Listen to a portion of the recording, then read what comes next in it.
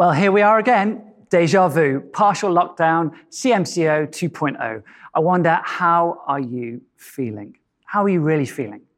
As we enter this second new phase, maybe you feel a bit exhausted emotionally or physically already. Maybe you're feeling a bit zoomed out or spent out or just burnt out. Today, when we look at our passage of scripture, Jesus sends out 72 disciples, and he says, you're going to go out like lambs among wolves. In other words, it's going to be a bit scary, a bit full on. And perhaps that's how you're feeling right now, just a bit overwhelmed or scared by life. Well, the encouraging thing is that the advice that Jesus gives those 72 disciples is so relevant to us today. And they even come back to him, we're told, full of joy.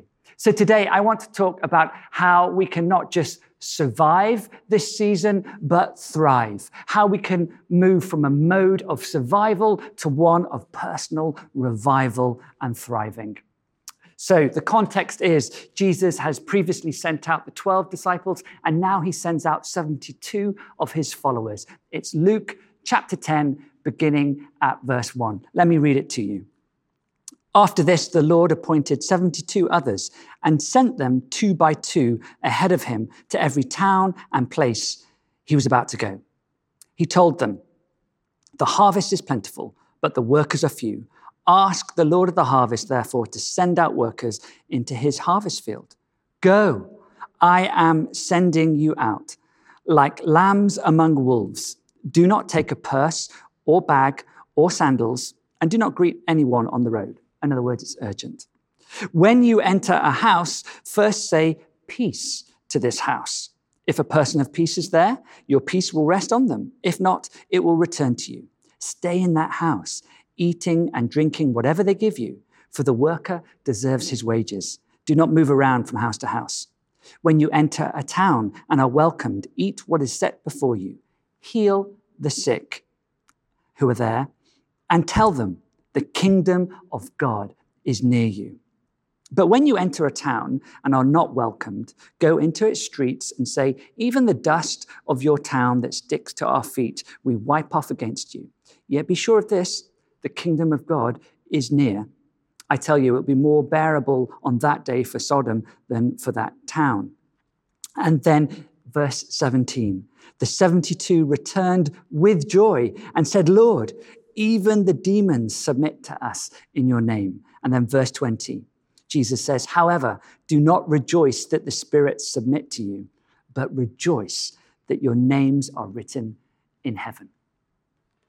So what advice do we get from this passage for thriving in this tricky season?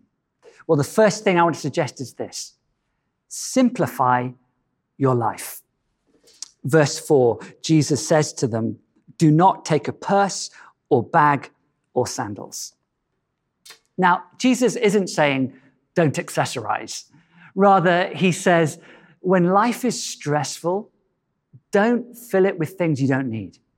This is a good season to simplify our lives where possible, to cut back on that which isn't necessary, to sort of travel light through this season, as it were. Jesus knew that the disciples shouldn't have to deal with lots of baggage and complication, rather to simplify, trust God's provision. This is a great time to refocus and to prioritize our lives with that which is most important. And not to carry that which can distract or be a burden to us. Just the other week, Sarah came out of our little store cupboard area with 2 bags. And I said to her, what's that? And she said, oh, this is stuff I don't think we need anymore. It was clearly stuff that no longer sparked joy for her. She said, it's time to get rid of it. And I think that's great advice. So maybe you can simplify either your belongings in life, but more importantly, can you simplify maybe some of the things that you're juggling in your life at this time? We have a friend called John, and he's a professional entertainer. He's a brilliant magician, an amazing juggler, sort of high-end business that he has. And one day, a few years ago, he took me to go and see a colleague of his who was performing. And this guy was amazing. And the climax to his act right at the end is he said to the audience, I'm now going to juggle a bowling ball, a raw egg, and this chainsaw. And the chainsaw kind of had a handle on the end of it to which you could flip it. And I thought, this can't be real. He's not going to do this, is he? But sure enough, he got the chainsaw and he started it. He went,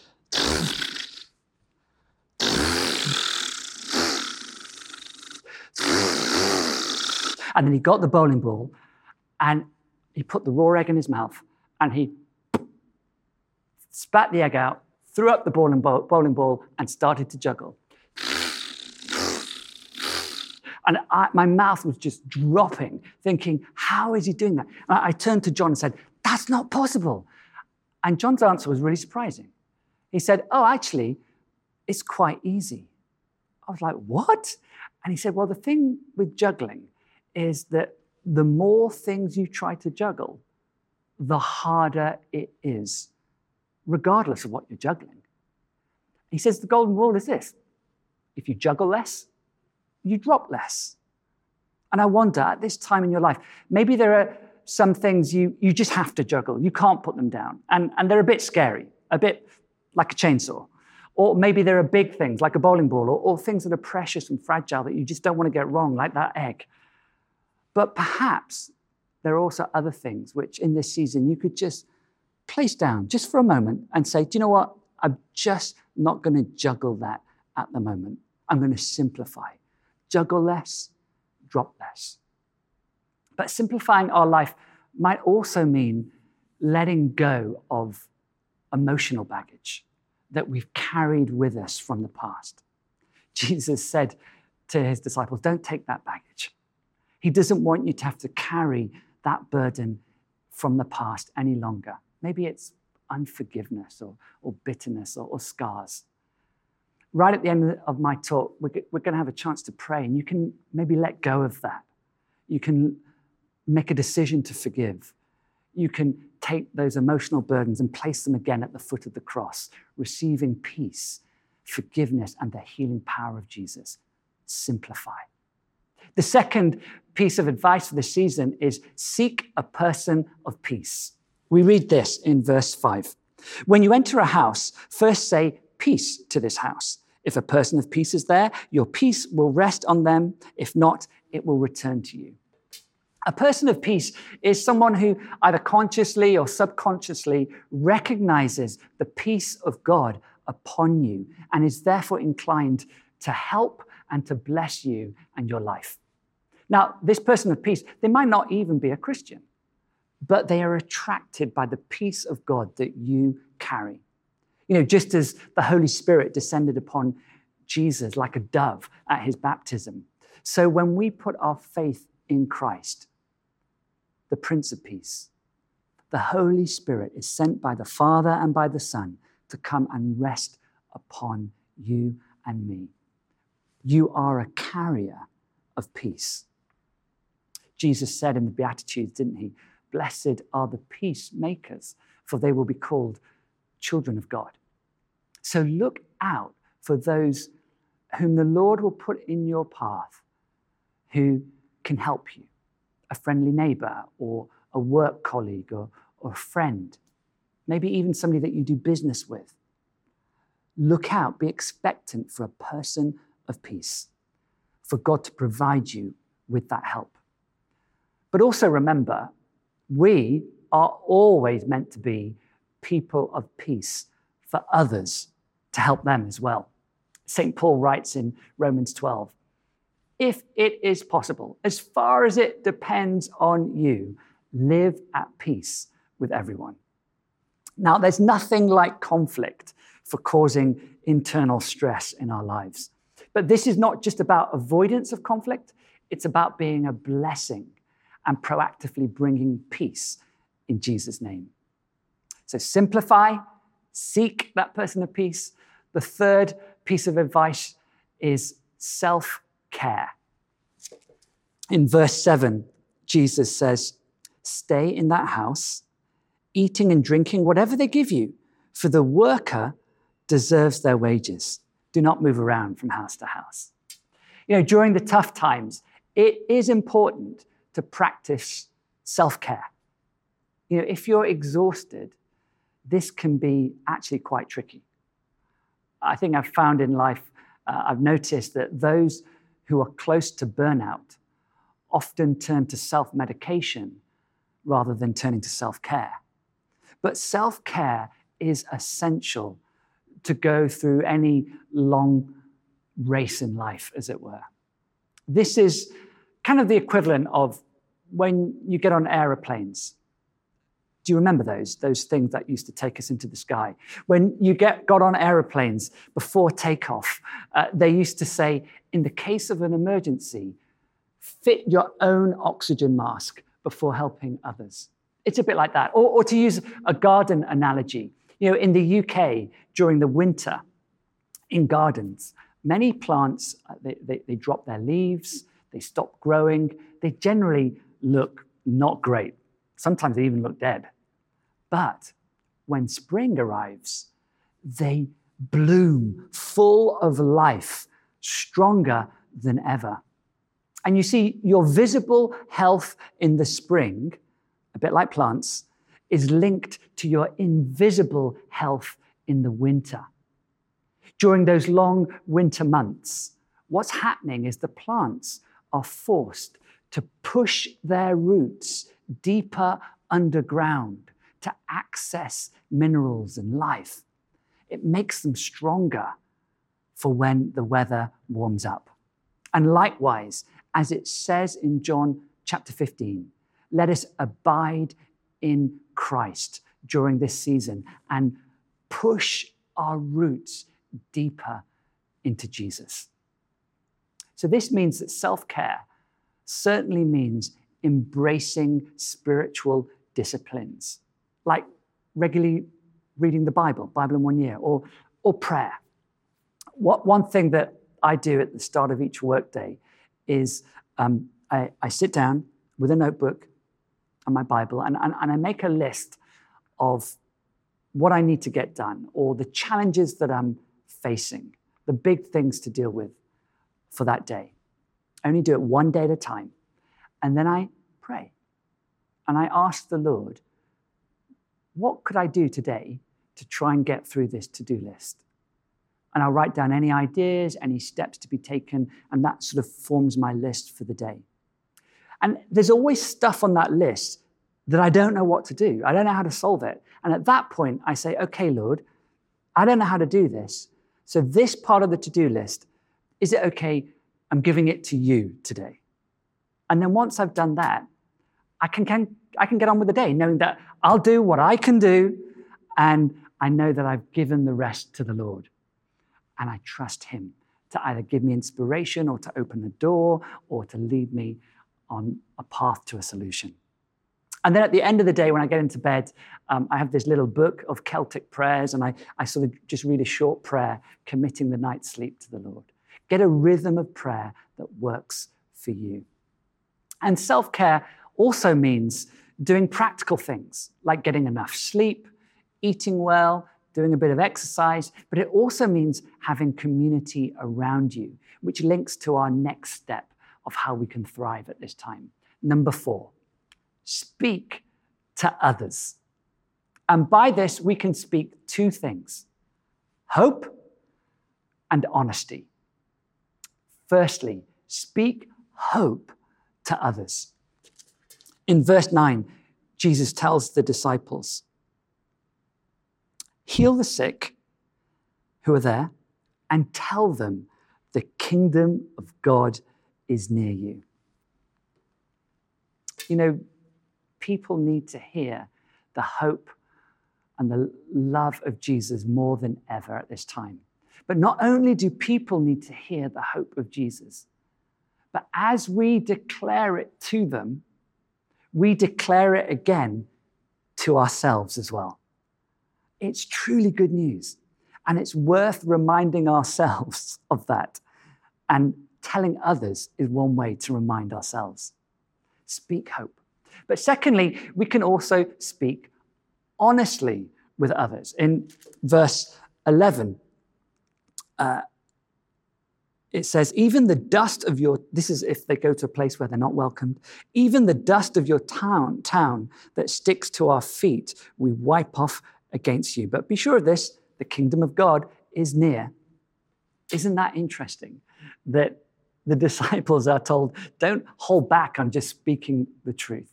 Now, these two things, speaking hope and speaking honestly of our troubles, they're not in conflict with each other. But actually, they are the way to do authentic relationships that are healthy.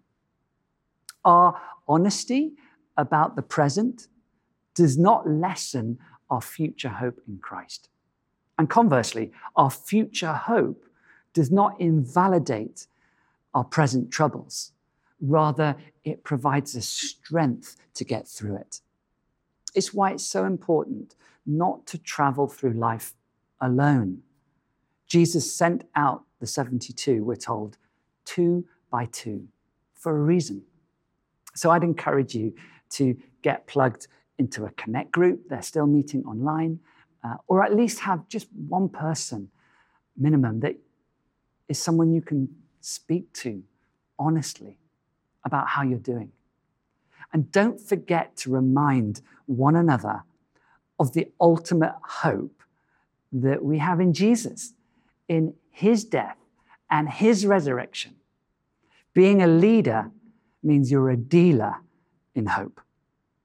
And then the fifth and final way we can thrive at this time is to serve others. Jesus says to the 72 in verse 3, go.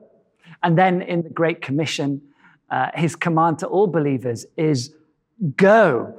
And in fact, the command go is found 228 times in verses in the Bible.